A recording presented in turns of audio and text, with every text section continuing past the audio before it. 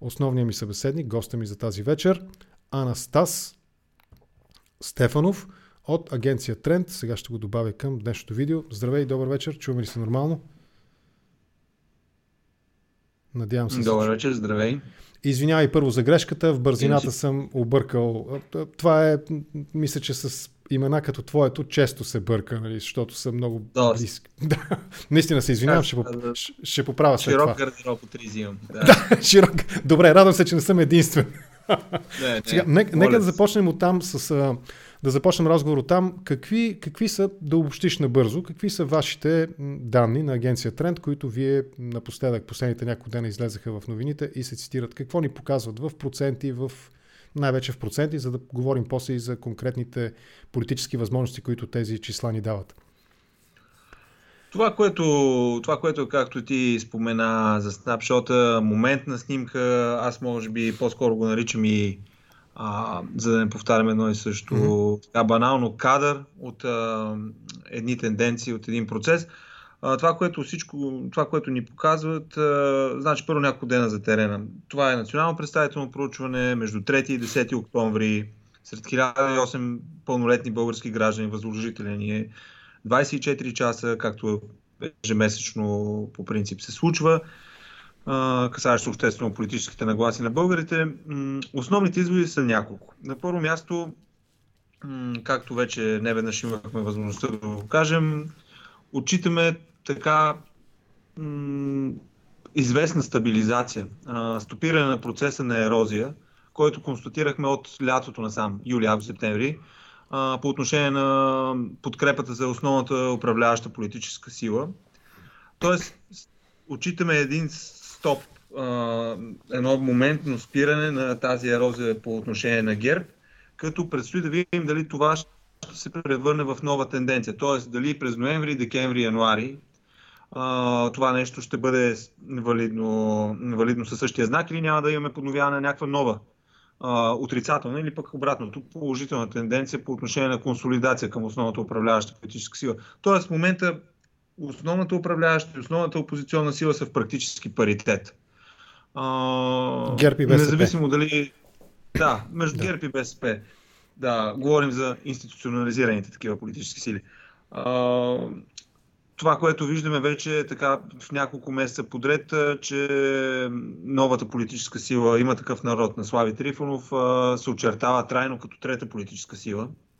Горе-долу около 16% от заявяващите, че ще гласуват. Четвърто място за Движението за права и свободи. И също така на много малка разлика, вече за четвърти-пети месец подред, засичаме Демократична България, която със сигурност от юли месец насам успя да направи много, най-вече покрай акциите на Христо Иванов. От юли месец успя така да мобилизира, да консолидира, да енергизира електората. Сега тук едно от основните предизвикателства е как с това, което успял да направи Христо Иванов и другите ключови лица около Демократична България, като актив, да го задържи и да го развие. Защото това, което в момента измерваме, не може да го съотнесем като с прогностичен характер към март месец 2021 година, когато така нареченият основен психофон може тотално да се е променил. Затова много често не само се застраховаме, а казваме, че по принцип тези данни са актуални към днес, когато ги коментираме, към това мое участие, например. Проче. Другия месец те може да са различни, защото са се случили един-два скандала. Да кажем, определена издънка на управляващите. Нещо, дори една изцепка, знаем много случаи, една изцепка, една изпусната реплика може да коства подкрепа. Политическа рокада, влошени отношения в коалиционното управление и така нататък. Или пък нещо друго. Активизация на даден опозиционен политически субект, което довежда до ерозия на управляващите, защото примерно успял да посочи, да изтъкне някакви уязвими черти, на които не се е намерил адекватен отговор. Примерно. Да. Тоест много са условностите, с които може да говорим, но това са основните щрихи, по които можем да построим нашия разговор. Говорим в момента примерно за един евентуален 5-членен бъдещ парламент. 5-членен, това са ГЕРБ, БСП, ДПС, няма такъв народ и има такъв народ и Демократична България. Точно така, с условно за още две. Нашата съуправляваща коалиция от Обединени патриоти, ВМРО и НФСБ, и евентуално Изправи се БГ на Мая Манолова и 300 дружни политически организации. Добре, в този ред на мисли четох някъде, не съм го гледал, не съм го видял това интервю, но четох някъде изказване, приписвано на Тошко, сценариста, забравих му второто име, да не сбъркам, да не дължа повече от една. Тошко Йорданов, точно така, който казал нещо в смисъл, че те си имали собствена истинска социология, собствени истински данни по отношение на тяхната относителна тежест. Какво би могло да означава това? Сега, аз съм далеч от обвиненията, че социолозите лъжат. Нали? По ред причини, казал съм го, най-общо казано, резултатите, ако политиците не ги харесват, по-скоро да видят какво те са направили, за да не им харесват, а не с какво социолозите са излъгали, нали, хората. Вероятно има и недопросъвестни, нали, и агенции, и конкретно социолози, които манипулират хората с данните. Това не е толкова трудно, ако човек знае какво прави. Но въпросът ми е, какво би означавало, какво би могло да означава това изказване на Тошко, че те имали собствена, вярна, собствени верни данни. Възможно ли е те наистина да правят някакви много по-мащабни, много по-задълбочени изследвания, не с 1000 респондента, а примерно с 5000 нещо от рода, което да им показва една много по-голяма относителна тяхна тежест и евентуално шанс те да станат първа или втора сила или нещо от рода? При извадка случайна, не вярвам в момента да има субект, който инвестира в 5000 извадка в България, по простата причина, че ако някой инвестира, то поздравявам този, който успял да го наложи да инвестира в 5000 извадка. Ще кажа... примерно, това е импровизирано, нали? Да, абсолютно импровизиран в момента. Да. Разбира се. Не защото няма смисъл от по-големи извадки и прочее, просто защото е доказано, че чрез тази национално представителна извадка, горе-долу 1000 и нещо пълнолетни български граждани се постигат оптимални данни, които до много голяма степен могат да се доближат до това, което би възпроизвел един изборен процес днес. Да. Общо взето с отклонение от плюс-минус 3% при 50% дялове. Което, нали, ще се намали статистическата грешка. Но аз не вярвам, примерно, ако днес ГЕРБ и БСП, както горе-долу са 24 на 23,6%, т.е. в порядъка от 0,5% разлика, практически паритет, отново казвам, има такъв народ, нагоре-долу 16% от заявяващите, че ще гласуват. Не вярвам при 5000 извадка правилно построена, като тук между другото има доста хлъзгави камъни, какво означава правилно построена, да се промени структурата. Напротив, би се възпроизвела по-скоро. Тогава какво би могло да означава това изказване? Пак, ако го цитирам дословно и правилно, разбира се, че нали, те имали собствена вярна. Да, господин Тошко Йорданов все пак е зампредседател на Има такъв народ. Тоест, ние би следвало вече неговите изказвания да не ги разглеждаме като на сценарист, а по-скоро като на политик. Тоест, това най-вече трябва да е, аз лично го разчитам като политическо изказване. Тоест в тази поредица от мисловни действия, wishful thinking, нали, желаното става възможно, възможното става реално. Сега, има един друг много опасен така хлъзгав чар, който обитава като балон, много добре гравитиращ и много добре така добиващ почва около политиците. Освен wishful thinking, да се затварят с хора, които са еднакво мислещи. Хора, които по-скоро биха казали така положителната интерпретация. Партията е права дори когато греши. Точно така, или по-скоро да се обградиш с съмишленици. То тогава ти със сигурност взимаш абсолютно мнозинство във всеки един момент. Нали? Защото твоята социология е във фокус група от съмишленици.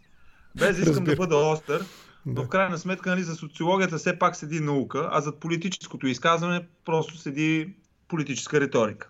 Да, разбирам. Опит да се хареса или да повлияе на избирателите, нали, на тези, които евентуално биха гласували. Да, в крайна сметка, нали, не сме единствената агенция, която дава такива дялове, такива дялове в момента за Има такъв народ. В интерес на истината, пък тук има една обратна призма. аз и моите колеги много често срещаме това, живеещите в столицата. Добре, ето нещо така образно казано, така на разговорен език. Добре, как така ги измервате тези на Слави Трифонов толкова високо? Нали? Как? И ти почваш да влизаш именно в този обяснителен режим, че това е проучване, което все пак възпроизвежда генералната съвкупност в цялата страна, а не от едната табела до другата табела на София, или примерно в синята и зелената зона на София. Или в областта София 1000, както каза една от моите събеседнички. Зона 1000, София 1000, почтенски код 1000. Истината е, че общо взето голяма част от нашето общество започва да живее в някакъв атомизиран свой социален балон, който възприема за всеобща истина по един или друг начин. Тоест, това, което е гравитираща, заобикаляща реалност, се екстраполира и по принцип за по-далечни места и за по-далечни процеси, което нали, не е услужливо и не е правдиво. И ние го виждаме между другото на всички избори. И все пак, дори да приемем за верни, аз не се съмнявам, че те са близко до реалната ситуация в момента, най-малкото, защото не можем примерно да отчетем престижния отговор, нали, ще гласуват за еди кой, защото е модерен или нещо подобно. Но все пак, ако приемем, че те са базисно верни тези данни, които се посочват за има такъв народ, как да си обясним това, че те на практика имат нулева политическа активност? Не говорят, не се показват. Имат там някакви предавания, нали, които 1000 души са се абонирали по 78 стотинки на ден, нали, на месец. Да. Но нищо повече от това няма ги. Манолова, нали, може да я плюят, но тя се появява на площада.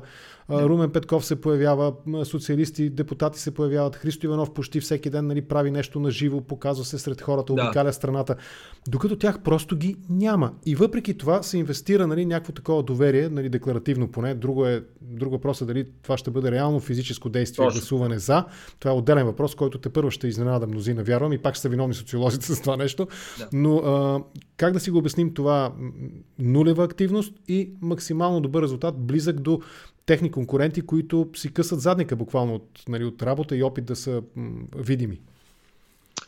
Това е разговор, това е интерпретация, която стана особено актуална, особено от летните сегашни протести, от тази лятна политическа криза, която се заформи от юли месец насам, тъй като нали, агенциите, които се занимаваме с демоскопия и вадим електорални данни, отчетохме видим ръст при има такъв народ и при демократична България.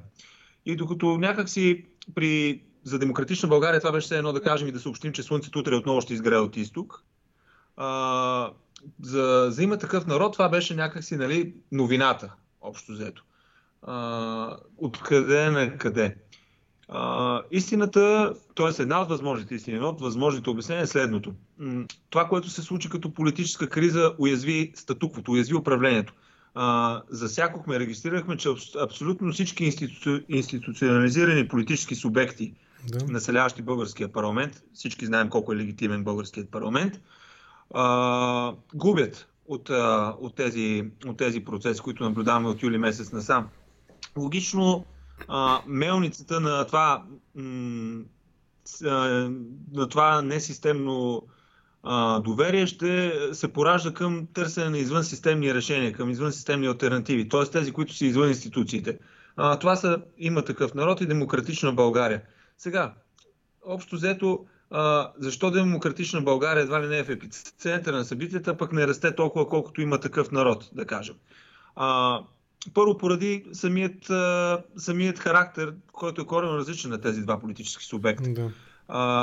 При има такъв народ, това е ясно, че това е политически организъм, който тепърва ще видим колко е консистентен и издържлив под дългосрочни процеси, който се захранва от провинцията. Провинцията вижда, че има едни процеси в столицата, които уязвяват управлението и си казват, да, това е точно така. Корумпиран елит, лоши институции, нереформирани системи и така нататък. Това нещо може да се артикулира в най-остър и най-добър тон, да кажем, от Христо Иванов, но общо взето за хората, които да кажем, живеят в провинцията, в различни областни центрове, по-малки населени места, те виждат в същия момент един политически заявил се нов субект, лидиран от Слави Трифонов, и казват, това е моят човек, който ще оправи. И плюс това са го виждали 20 години всяка вечер в дома си, нали? Точно така. И все пак се ангажирал, той има също натрупан политически актив. Ангажирал се с референдум, с една от така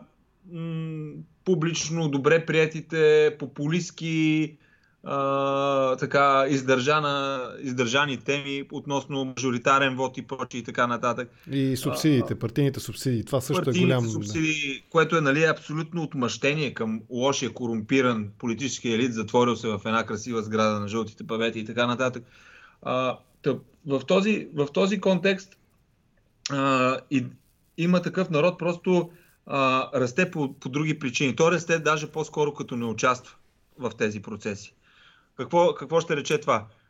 Всеки един нов политически субект, нов политически лидер се ползва с най-високо доверие или ако е възприеман от широки периферии като даден, да кажем, много, много добър пример ще е с Майя Манолова от миналата година като омбудсман, защитник на народа, Робин Худ, бой срещу олигарсите и корумпирани елит и прочие и така нататък. Но когато реално започнеш да се позиционираш политически и съдържателно по теми, ти започваш видимо да се прилепяш и разграничаваш от дадени съсловия, от дадени хора. Едни казват, този е наш, този не е наш. Общо взето. Другото, което е, ти си лепваш стигмата на това, че ставаш политик. Ти ставаш част от политическия пейзаж. Слави Трифонов печели с неучастието си. Първо, защото този протест, който беше литиран от София и някои областни центрове, не е неговата игра, това не е неговия матч. Той там не участва не защото няма какво да каже, а защото няма на кого да го каже. По-скоро. И реално с едно евентуално участие, ако го беше направил, по-скоро можеше да има хулене, опит да бъде, това е поредният еди кой си, нали, знаем какви епитети се употребяват примерно срещу него, да кажем, който се опитва да яхне вълната и така нататък и прочее. Не е по-скоро едно странично така участие през Фейсбук, да кажем. Там има около 350-400 хиляди, не знам точно колко е, прощайте, ако не познавам точното число, които все пак чакат някакво послание, виждат и нали, нон-стоп артикулирайки оттам, по-скоро той някакси, как да кажа, нещо като пасивен доход. Протестите горят, хули се държавата, хули се елита и някакси в неговата мелница продължава да се налива и продължава да се налива. Дали това ще продължава да е печеливша стратегия е под въпрос в интерес на истината, тъй като идва един момент, в който когато започнеш да растеш над едно ниво, ти вече трябва да започнеш да артикулираш по-агресивно, тъй като трябва да се сбиеш с големите, трябва да се заявиш, трябва да кажеш кой е приятел и кой е враг. Рано или късно ще дойдат политически дебати и участия, в които ще те питат какви са евентуалните коалиционни формули, в които вие ще участвате. За момента много лесно се избягва, примерно от част от водещи лица, които избягват този въпрос или казват, че няма да се влиза в коалиция с никой. Този матч е игран много пъти. Ние знаем обаче, че политиката общо взето е изкуство на възможното, а не на невъзможното. Възможно да изберат, да кажем, и непрестижната или по-скоро популярна опция да останат в опозиция. Това обаче рискува първо да ги остави в парламента, да ги обезличи и на едни евентуални следващи избори въобще да не могат да мобилизират толкова хора. Да. Добре, вървиме бавно, се приближаваме към същността на темата на днешния разговор за това какви възможности тези демоскопски данни в момента казват, нали, какво ни показват, че ще се случи и възможности, които дават, но ми се иска още малко да мотивирам тази част от разговора. В изследванията, които вие, не само твоята агенция, всички агенции правят, вижда ли се отговор на въпроса, интересуват ли се хората от конкретни политики, а не толкова от това, чие име са чували най-често по телевизорите, кой раздава едни пари за пенсионерите, за болните, за не знам какво, кой ходи там да ръчка доган в сараите, което е квази политика. Това не е точно политика. Това е общо взето всяко едно от тези усилия, които изброиха, и вероятно мога да добавя още поне половин дозина подобни примери, то е опит именно да се спотлайта, да те освети теб в момента, защото си направил най-ярката и най-шумната акция. Тоест въпросът ми е, има ли данни някакви, които да показват доколко политическата култура на българина е показателна в вземането на решения. Ако няма такива данни, твоето мнение какво е по въпроса за политическата култура? Такива данни в момента през октомври точно нямаме, но сме правили по-фундаментални изследвания, които разкриват политическата култура на България. Сега, първо ще кажа накратко, чисто теоретично, как по-скоро тя се позиционира и вече го казвам се позиционира. По-скоро ще го обясня после с една метафора, която може би ще стане доста близка, почти може би до всеки един от нас, с малки изключения. Политическата култура на България е следната. Той идентифицира, възприема и се докосва в много по-малка степен от идеология, политики и съдържателното в рамките на политическия сюжет, процес, отколкото до персона. Българинът по принцип има персонифицираща политическа култура, т.е. обяснява политическия живот, политическата си реалност през личности. Той, когато се говори за дадена институция, той не я възприема като иерархично свързани правила, които би следвало просто да бъдат направлявани от дадено ръководство и прочее. Той си го осмисля по следен начин. Знам ли кой е там, кой е начело и така нататък. Ама това не е ли сянка от тоталитарния режим, от комунистическото минало на страната?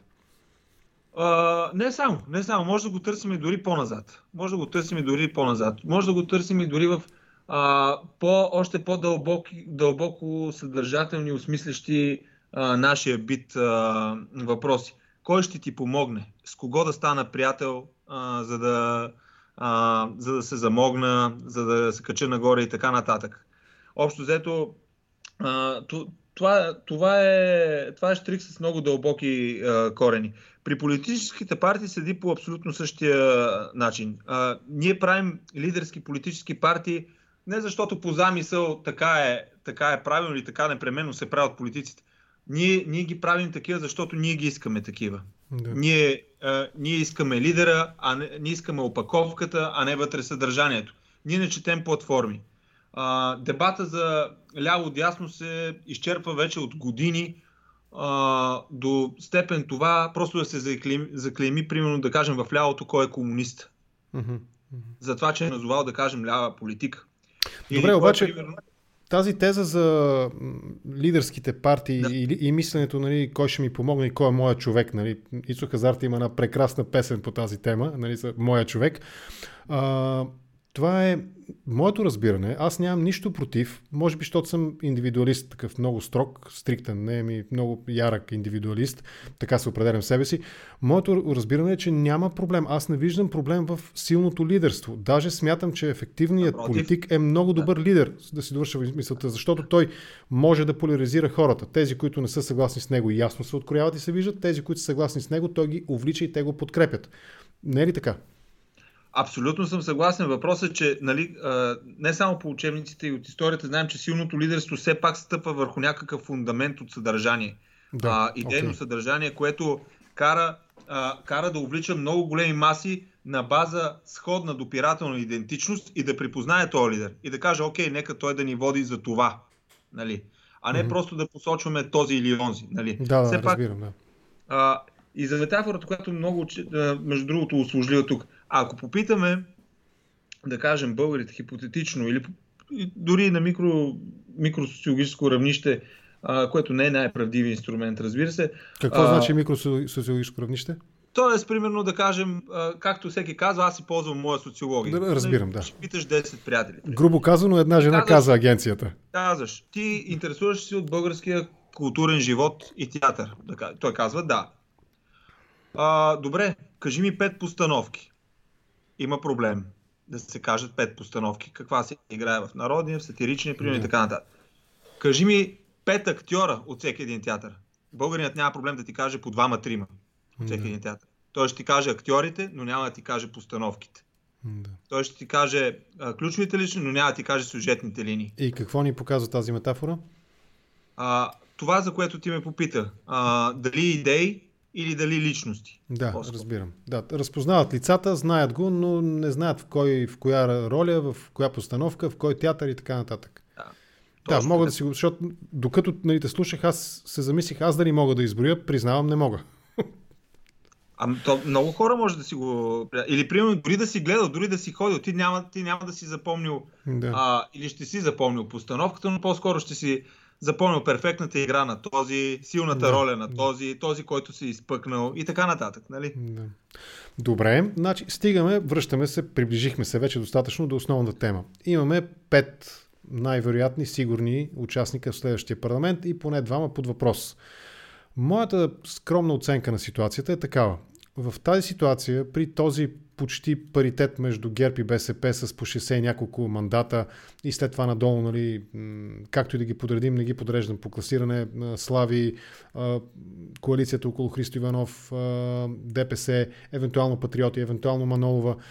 Това на практика ограничава много рязко възможността за чиста коалиция и чиста политическа игра. При всички случаи се откроява един субект като възможен балансьор, който би се харесал, каквато игра би се харесала, примерно на София 1000, региона София 1000, но би предизвикал някакви негативи със сигурност, ако, примерно, Демократична България реши да участва в управлението. Те го наричат тематични коалиции, аз го наричам коалиции на компромиса. Какво ни показва това? Възможно е наистина чиста комбинация, различна по своето качество от онази, която създаде, продуцира Орешарски при предишната тройна коалиция, или по-скоро това не е възможно? И ако е възможно чистата комбинация, кой е чистия фактор? Кой е пречистващия фактор в тази комбинация? Много сложен въпрос и в същото време до някъде пък и много така елементарен. В смисъл, просто има дихотомия. Да. За да има чиста коалиция, някак си трябва да имаме чиста и малко по-откровена предизборна политическа риторика. Тоест, какво означава това? Основните политически субекти, не само тези, които са с реален шанс, да отговорят кои са възможните им партньори, кои са по-скоро потенциално близките и кои са по-скоро далечните партньори. И кои са крайно неприемливите, да. Да, кои са крайно неприемливите, към които биха сложили, нали, до тях думата никога. Макар че, нали, в клишето, че в политиката никога не казваш никога. Нашата политическа действителност го е доказала. За добро и лошо. От тази гледна точка, как да го кажем чисти, когато по принцип този капан се залага от самите политически субекти в предизборния период. Например, тук има един много интересен камък. Много често някой от политическите лидери кара други опозиционен такъв да каже с кой ще управлява, като не е с мен, тъй като аз казвам, че няма да управлява. Според мен, това е талон за остър журналистически въпрос. Нали? Обикновено този въпрос се задава в края на интервюто, по формата блиц въпроси. Нали? Кажете сега, кой е вашия партньор? Нали? Отговорете с да и не, ако може, кой е вашия партньор. Което, нали, показва съвсем друго нещо показва по отношение на качеството на този разговор, но да разбирам какво имаш предвид, да. Да, от тази гледна точка вече следва за да кажем какво означава чиста коалиция. Коалиция, която обхваща политически субекти, които имат близки идейни платформи и така идеологии, което да им позволи да управляват в един кохерентен и по-малко конфликтен хоризонт. Нали така? Тоест, това, което примерно преди 10 на години наричахме формат НП, да кажем. За съжаление си прав за това, че преди го наричахме в минало време, но аз под чисто имам предвид и това да има максимално голямо покритие между предварителните заявки и реалното политическо поведение, когато си в законодателната или в изпълнителната власт. Максимално голямо покритие да има между тези две. Истината е, че това, което, нали, също се вметва в думата чисто, може да е следното. Може да се коалират субекти, които чисто идеологически не са близки. Но да кажем да започнат на публично ниво почват да се правят някакви консултации, да кажем. Много, много далече, които лека по лека да ги сближават. Т.е. да се пускат мостове, да кажем по 4-5 национални политики, 4-5 публични сектора, които да се види къде може да се срещнат. И общо взето всяко едно срещане да се оформя в нещо като драфт, чернова на коалиционно споразумение. Общо взето. Да се, примерно, ако са два субекта, да се търси партньорството на още един трети, нали, който, нали, в крайна сметка да допълни тази амалгама и така нататък. В европейските държави понякога се прави това нещо. Истината е, че по-скоро много често то се изражда и става нещо като компромис на мейнстрима срещу реакционното, в името на това да не е реакционното. Единственото, което се случва понякога, както да кажем в Германия го виждаме, е то да налива в мелницата именно на реакционното, тъй като показва, че елита, този, който от статуквото, прави всичко в името на опортунизма да управлява и да задържи властта. Общо взето. Тук обаче в България ние по-скоро сме изправени пред това, ако се разяри една много сериозна агресивна предизборна кампания, в един момент самите политически субекти да се разоръжат от елементарния инструментариум, в последствие да имат срама да говорят за коалиция и да говорят за политически консултации и прочее. Или ще стигнем до краткото обяснение от 2014 година, ако не ме лъжи паметта, изказването на Божидар Лукарски за така наречения предизборен трик. Сами си давате сметка, че сегашната как да го кажа, набор от политически заявки, тези предлагани политики, колкото и да липсват все още, от ГЕРБ, примерно, разбираме, че ще се санира. Слушах вчера едно програмно интервю на Томислав Дончев по Нова. Ще се санира, ще дойдат едни европари и ще се строи, и какво беше още не си спомням, но от класическите твърдения на ГЕРБ, какво ще правят? Ще строят магистрали, ще санират блокове и така нататък. И ще харчат европари, В спектъра от политическите оферти, в менюто, политическото меню на ресторант България 21, има ли индикация, че са възможни такива чисти политически сглобки в следващия парламент или коалиции, които да са наистина коалиции тематични заради политики, а не коалиции на компромиса в най-негативния смисъл на думата? Те поне като такива би следвало да бъдат опаковани и представени. Тоест, че ще се изберат набор от 5-10 политики, които ще кажат, да, тези са добри при всички положения. И ние около тях се обединяваме. А вече в последствие по всяка една, да кажем, ще правим коалиционен съвет и ще се събираме. И по този начин се отлага именно въпроса за безпринципността. В интерес на истината, ние този матч вече го играем по един или друг начин. В смисъл, оформяме една така много широка рамка, в която има адски много големи вакууми да побираш политики, идеи, конфликтни точки и възли, и някак си те остават в рамките на управлението. Като друг е въпросът доколко те стават централен дебат на нашето обществено внимание, защото другия възел. Българското общество последните години започна да живее и да свиква да живее в политически скандал от гледна точка на конфронтацията, а не от гледна точка на идейните битки. И в един момент, като ние виждаме, че това е така и че много често обществеността се фрустрира или примерно възпроизвежда електорална динамика само поради скандал и криза, а не поради идейна битка, политическите субекти какво си казват? Примерно, възможно обяснение, защо тогава въобще да се притесняваме от идейната битка или от идейната безпринципност? След като скандалът ще е това, което отново ще структурира нашия дневен ред. Да. А успява ли София 1000, улицата, жълтите павета, площада, протеста, както и да го наречем, който и израз да приемем за по-подходящ, успява ли да даде именно основата за идеологическата битка, а не за второто, как го определите и забравих в момента, този битката на основата. Битката на основата на скандала. Да. Успява ли да въоръжи при цялото му разнообразие единство в различията, да го кажем отново са ни клишета от преди 10 ноември, успява ли да го зареди с точно такива основи, подпорни точки, опорни точки на идеологическата битка, политическата идеологическа битка? Как да кажа? Сега, ако кажа не успява, ще кажа откъде на къде аз говоря от тяхно име или от името на... Ти си човек, който освен, че работиш в социологическа агенция, ти имаш и някакво мнение като човек, който наблюдава процесите. Аз примерно смятам, че полагат се усилия, но те са неуспешни по обективни и субективни причини, но няма аз да отговарям на този въпрос. Ти отговори. Полагат се усилия. Има нещо друго. Да кажем, когато говориш примерно за демократична България, например. Те може би чисто идейно са споени и успяват това да си го наложат като някаква идеологическа спойка, като нещо, което ще е техния идентификационен номер, с което се определят кой е техния. Надявам се не прекъсна връзката. Чуваме ли се или прекъсна връзката?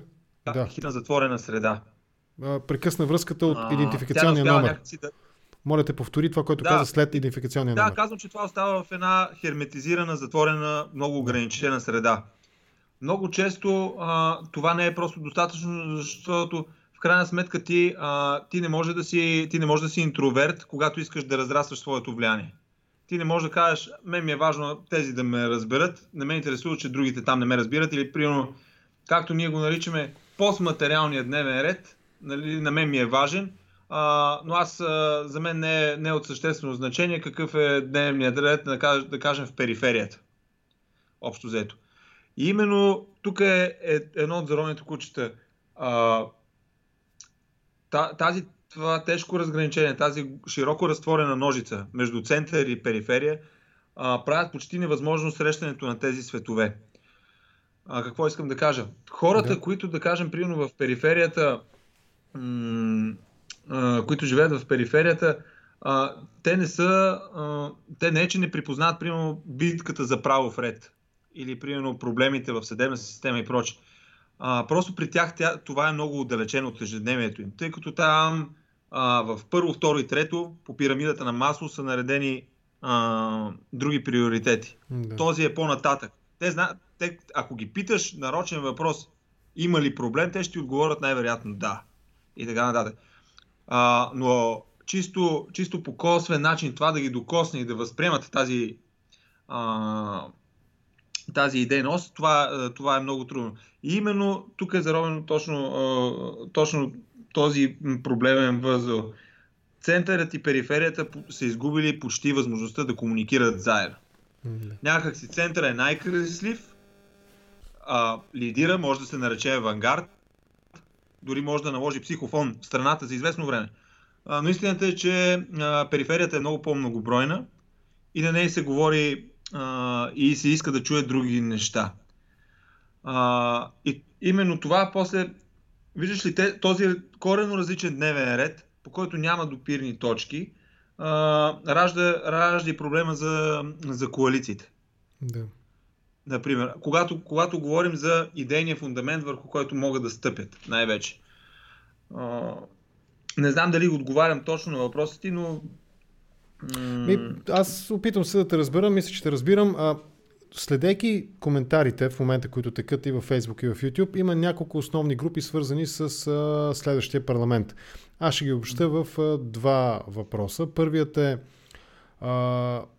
доколко ще устойчив следващия парламент, т.е. възможно ли да се окаже просто поредния бързо приключил мандат.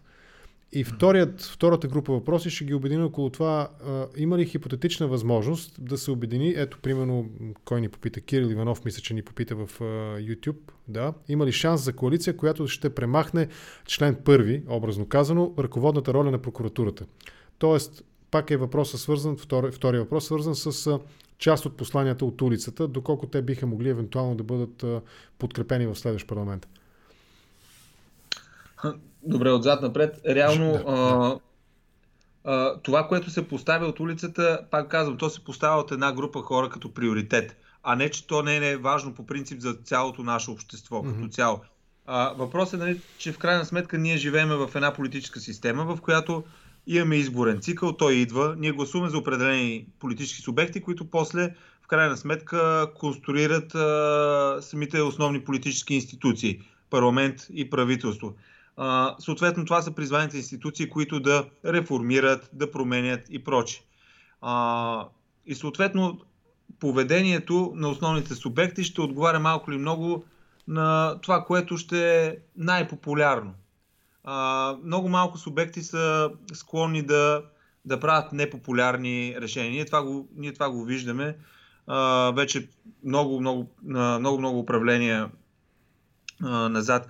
И в този контекст, по-скоро след изборния процес, въпросът за политическото съхранение и, как да кажа, поддържането на огъня на политическия рейтинг става първостепенен за сметка на идейните битки, на отстояването на това, което си поел като ангажимент, това, което си артикулирал като проблем и прочее. Тоест започваш много повече да живееш с компромиса, отколкото с идейната битка, която... Отколкото с принципите. Да, точно така. Да. Добре, още малко за тази моментна снимка. Пак, без да вземем страна и да изразявам пристрастия, струва ми се, че Демократична България имат шанса, поне според тези данни, да бъдат припознати както вътре в парламента, така и извън него, като този, сега ще използвам много ужасно клише, пречистващ фактор, а именно тяхната цена да се повиши след изборите, защото те ще се окажат удобни с присъствието си във всяка една възможна коалиция, изключая, както напоследък с редица събеседници го наричаме, БКП обединена, т.е. ГЕРБ и БСП да направят коалиция, защото математически това също би работило и би им дало поне на този етап, според тези данни, и двете са над 60 депутата ще имат, би им дало необходимото мнозинство. Тоест, Демократична България имат ли шанса да бъдат точно този пречистващ фактор, пак прощавайте за клишето, който да ги направи желани и съответно да им усили позицията при искането и отстояването на техните политически цели? Демократична България е с такъв профил, че присъствието им в една коалиционна формула носи освен легитимиращ елемент и престижен елемент. За другите участници. За другите участници. Със сигурност за другите участници, защото много добре знаем, че по принцип за самите последователи, гласоподаватели на Демократична България, участието с който и да е друг, освен със самите себе си, често по-скоро е с отрицателен заряд. Да. Тъй като това пък е другия възпиращ фактор. Има едно усещане за изключителност и самодостатъчност, което обаче в крайна сметка не се покрива с политическата реалност, тъй като първо, че няма политическа сила, която да е близка до 120 мандата, а второ е повече от ясно, че единствената коалиционна формула за два политически субекта в момента е между двата основни антагониста, ГЕРБ и БСП. И колкото и да е забавно и желано за мен, аз искам да видя тази коалиция, най-вероятно няма да се осъществи. Най-вероятно, по-скоро чисто от към политическата логика в момента ще е много трудно да се осъществи от гледна точка на това, че първо ще пакетира ГЕРБ и БСП като, да кажем, като едно. Ще е повод останалите в опозиция политически сили да се упражняват върху това, че ГЕРБ и БСП. И другото, което е, ние реално най-вероятно в следващия 45-ти парламент ще имаме наличието, присъствието на именно тези два извънпарламентарни субекта, за които говорим в момента голяма част от разговора ни днес. Има такъв народ и Демократична България. Представете си, има такъв народ и Демократична България от една и съща страна на барикадата, именно опозиция. Какво ще говори това за легитимността на това управление? От една страна Демократична България, представител на центъра, ще уязвява всеки ден управлението, като го нарича нещо като компромис на статуквото срещу възможността за реформи и прочее. А от друга страна има такъв народ с лидер, да кажем, Слави Трифонов, по-скоро като говорител на цялата периферия. Ще говори за обединилия се корумпиран елит. Това е само възможен сценарий, но вижте колко реално изглежда. Това не е ли в името на това да се съхрани статуквото против всякаква промяна? Това по отношение на Демократична България не е ли този наследен проблем или драма, така, дилема, която ДСБ имаше на времето, мисля, че в формата Синята коалиция, да не са в опозиция с БСП, защото ще ли да се обезличат и затова подкрепиха ГЕРБ, мисля, че в първия мандат. Не е ли наследен този проблем? И ще могат ли, ако е наследен наистина, ще могат ли да го отиграят по-интелигентно или пак ще видим някакъв вариант на исторически компромис или на трик след изборен, предизборен? Да, но струва ми се, че чисто и идеологически, и като цяло политически нещата стоят по различен начин спрямо 2009 година. 2009 година Синята коалиция излъчваше едно така тъмно-синьо послание, което тъмносинето беше нещо като спойка, това да гласуваш за синята коалиция. В момента това не е така при Демократична България. И самите лидери на Демократична България, и самите избиратели си дават сметка, че това е коалиция от малки партии, които със сигурност не са обединени от тъмносинята спойка. Да, те може да населяват същите тези ареали. София 1000. Да, но не е същата спойката. Не е същата. Хората не са същите.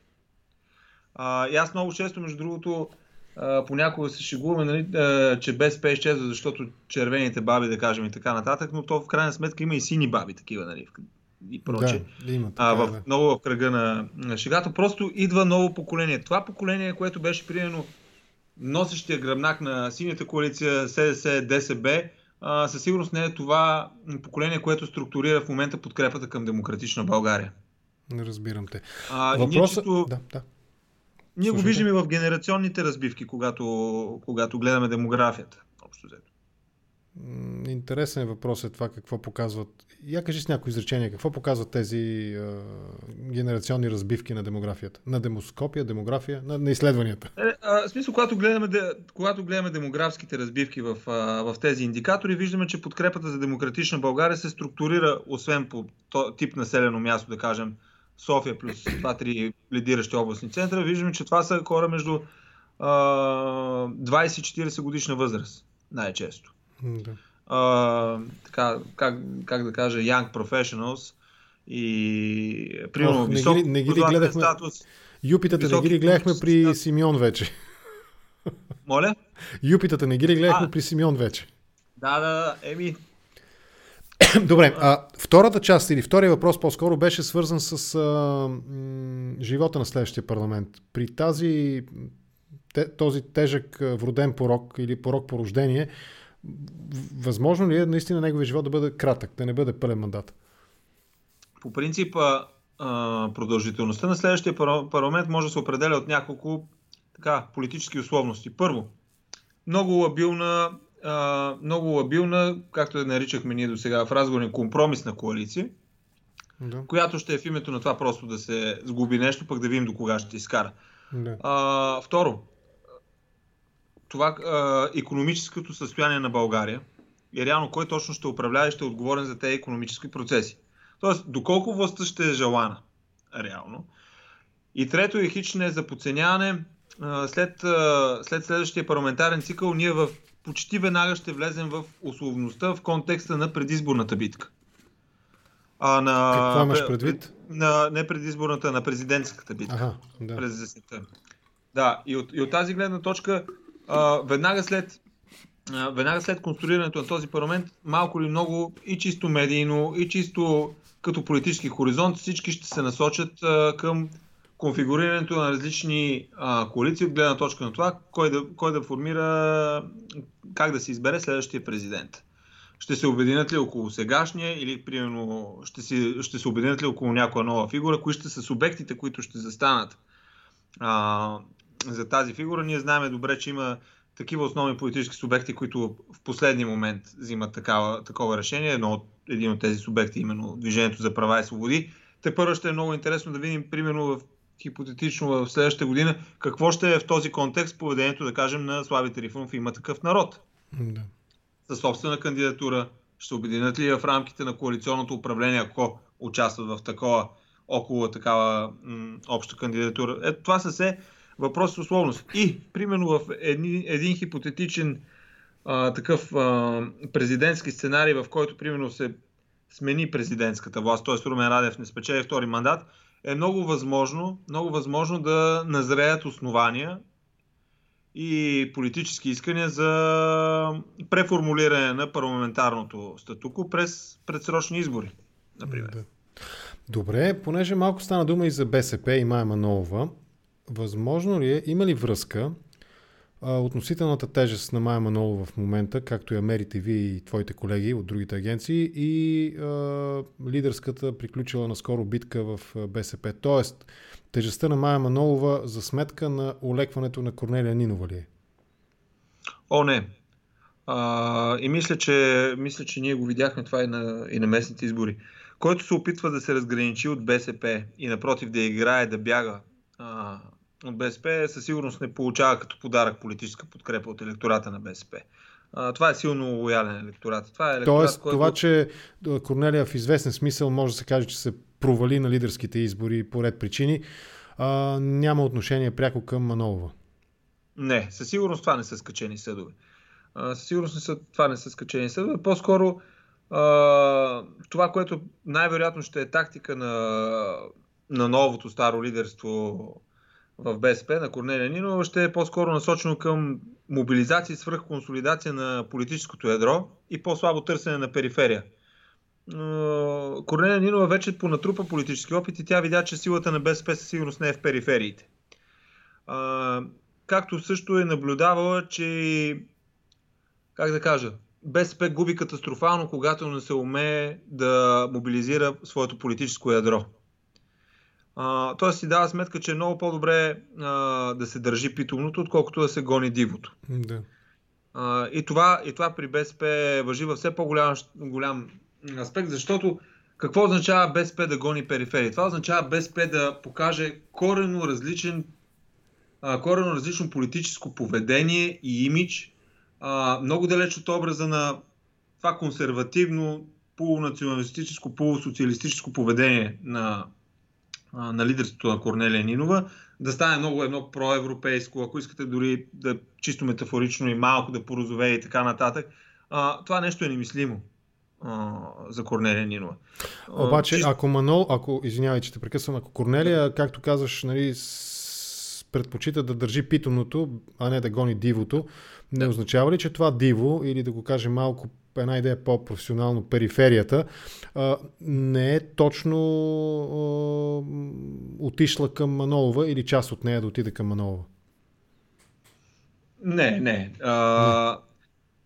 смятам. Просто по-скоро ще остане една непредставена периферия в България, която по-скоро би се заявила като лява, но по принцип не би го признала откровено, по проста причина, че да се заявиш в лява, като лява в България все още има тежко стигматизиращ елемент, който автоматично те слага в графата на комунист, младия комунист начин или прочее, така нататък. Тоест, монополът на БСП в лявото все още пречи за това, или по-скоро държи много, много дебела сянка върху това да израсте нещо алтернативно като ляво. Но това си е техен проблем на социалистите, защото те предпочитат, по моите скромни наблюдения, предпочитат да обясняват своята лявост през идеи за братската дружба между народите и мита за двойното освобождение, а не през европейското ляво. Те сами правят този избор, който по този начин ги обрича на стигма. Да, истината е, че това е тяхната спойката на БСП, по-скоро вече е все по-малко лява и все по-скоро все повече консервативна гледна точка, ориентирана към носталгията. Да. Проста причина, че добре си дава сметка, че трябва да се работи с ядрото, което, нали, в един момент просто да някак си все едно да му покаже, че не е бил безмислен житейският път, който е извървян именно от това ядро.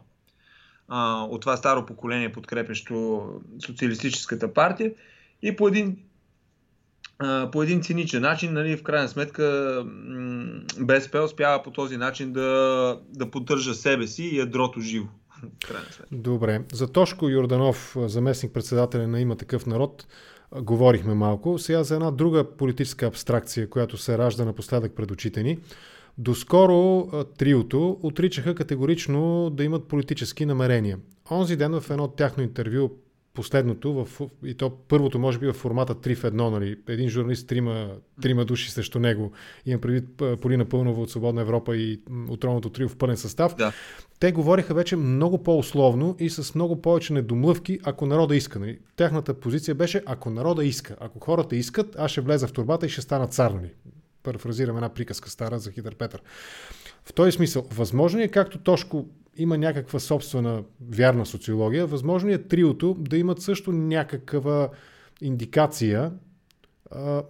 Вие ваши колеги, мерили ли си ги по някакъв начин като политическа тежест от подкрепа, разпознаваемост и така нататък, което да ги накара вече да помислят и да говорят вече много по-меко за хипотетичната възможност те да се явят на избори по някакъв начин? Личностната разпознаваемост със сигурност се е вдигнала и сред тримата, и сред Хаджигенов, и сред Арман Бабикян, и сред Велислав Минеков. Само че личностната разпознаваемост със сигурност не е, как да кажа, стимулиращ фактор да направиш политически субект. В интерес на истината в момента те се намират в един така доста престижен, комфортен момент на границата между политическото и гражданското. Протестират срещу статуквото са, но не казват примерно точно какво са като субект. Не казват за какво са за. Струва ми се, че много, как да кажа, до някъде оптимално се заиграват вече именно с този сюжет, от гледна точка на това, че това малко или много също поддържа медийният интерес към отровното трио. Всъщност, вие замислите се, че в момента по-скоро тежестта на протеста се измести от ето отново това за идейното срещу личностното. Тежестта на протеста и точно какво артикулира протеста се измести срещу какво ще правят тези тримата, които го лидират. И в този въпрос ще започне все по-често да се артикулира. Какво ще правят тримата лидери, а не какво ще правим с нашите искания. Или, примерно, как ще продължим, по думите на Арман Бабикян от петък, да обогатяваме инструментариума за натиск, нали, примерно. Да. И прочее. И сякаш самите ние тласкаме именно точно това към лидерското, към личностното и прочее и замъгляваме именно, да кажем, идейното.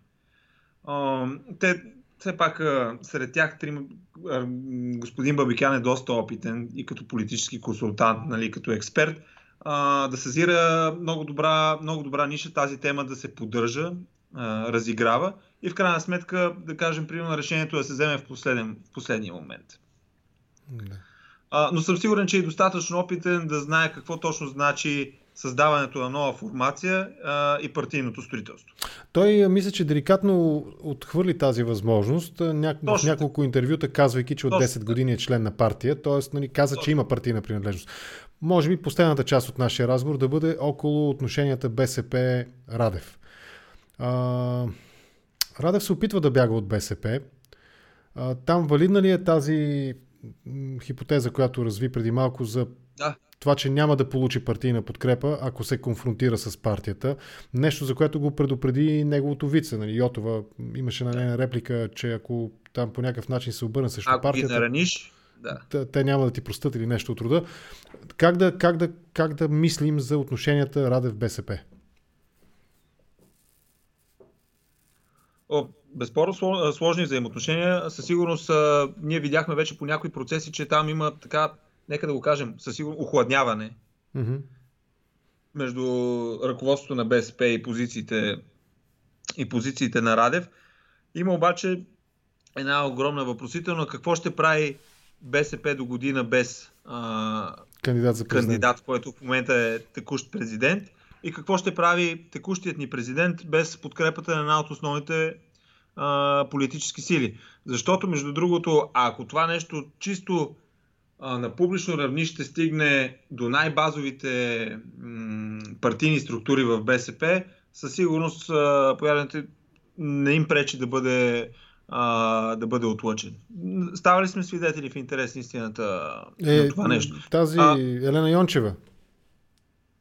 Не само да ви кажа, например, че миналата година на местните избори виждахме едно неистово бягане на Мая Манолова от БСП. Нали, едно прегръщане на гражданското, с кой ли не политически субект, тя беше готова да се покаже медийно.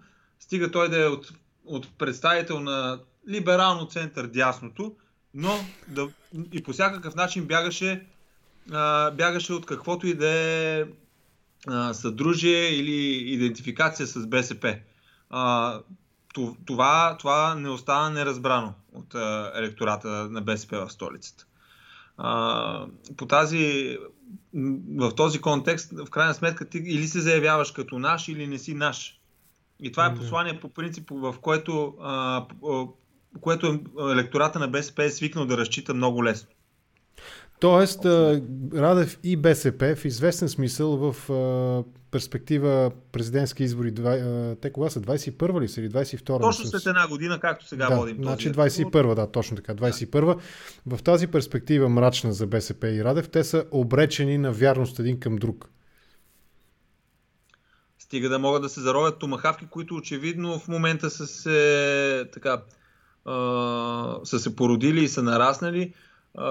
Другото, което е все пак Радев не веднъж така заявява едни политически позиции, че ще подкрепи този субект, който артикулира или се припокрива с неговите виждания за промяна и така нататък. Тоест намига, не много свънливо, намига към нещо извън БСП.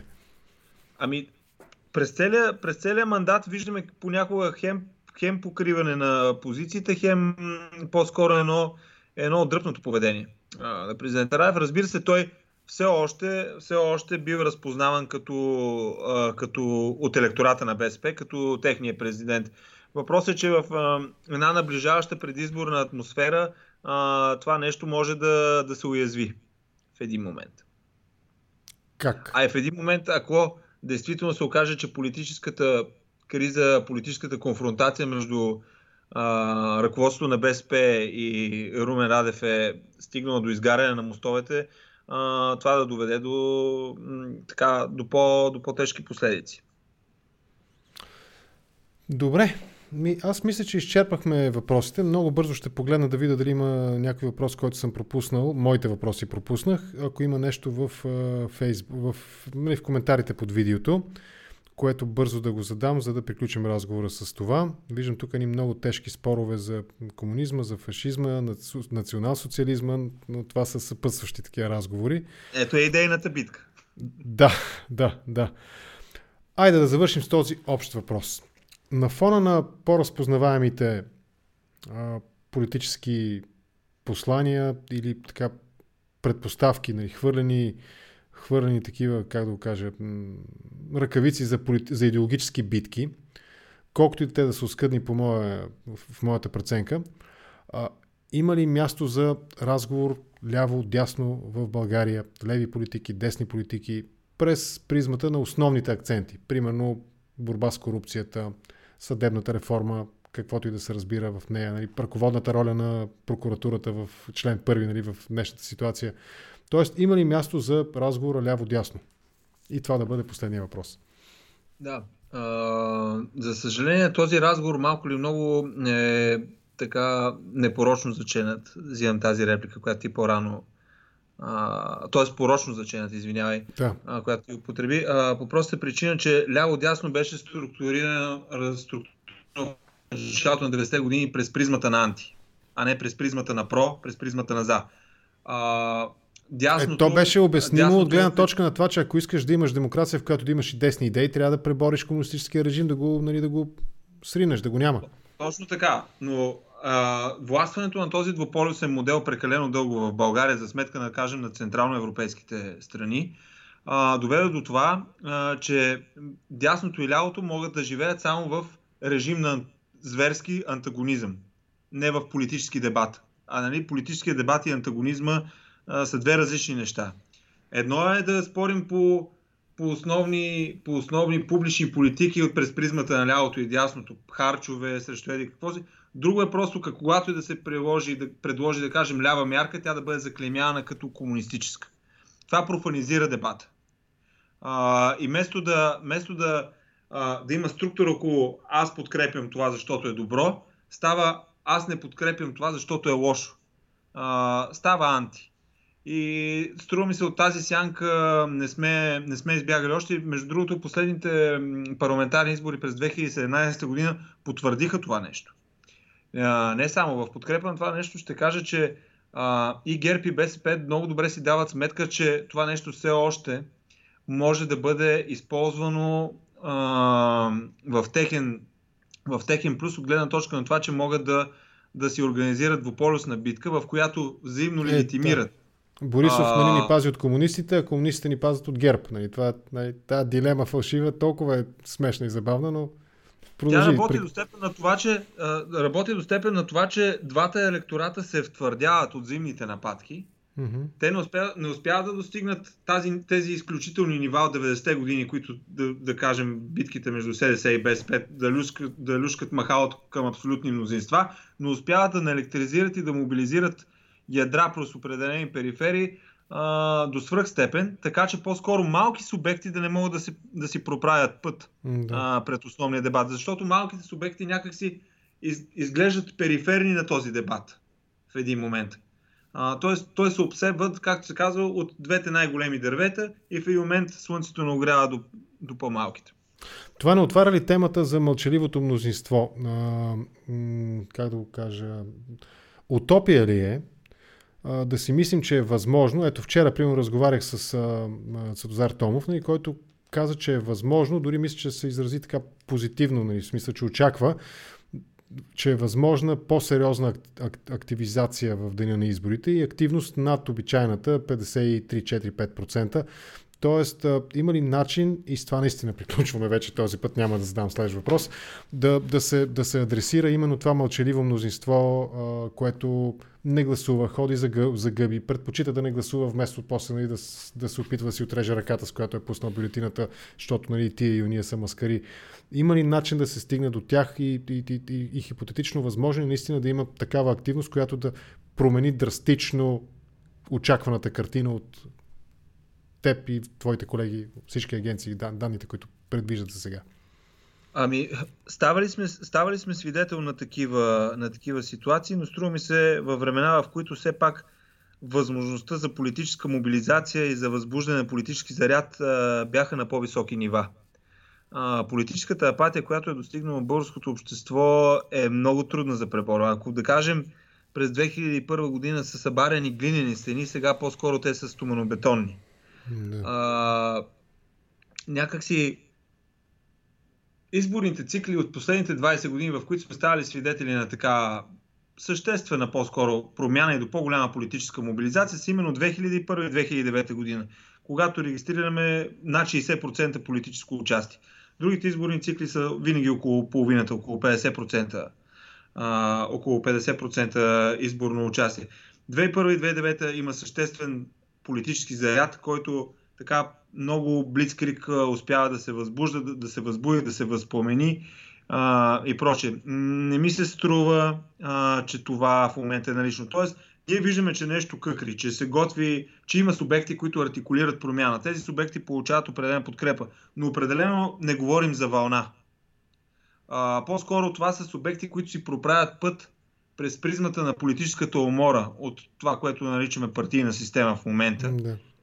Но със сигурност не говорим за нова вълна, която да структурира по нов начин. Тоест пренасочване на потока на наказателния вод, грубо казано. Да. Добре. Окей, нека да приключим тук. Час и 10 минути разговаряме с теб. Благодаря ти за търпението. Отново извинения за сбърканото име. Беше ми интересно да те чуя и по-натам, когато има някаква нова интересна ситуация, снапшот, моментна снимка, ще те потърся пак за коментар. Сега ще те изключа от видеото. Моля те, прекъсни ти връзката. Аз ще довърша малко след. Лека вечер. Благодаря ти на теб.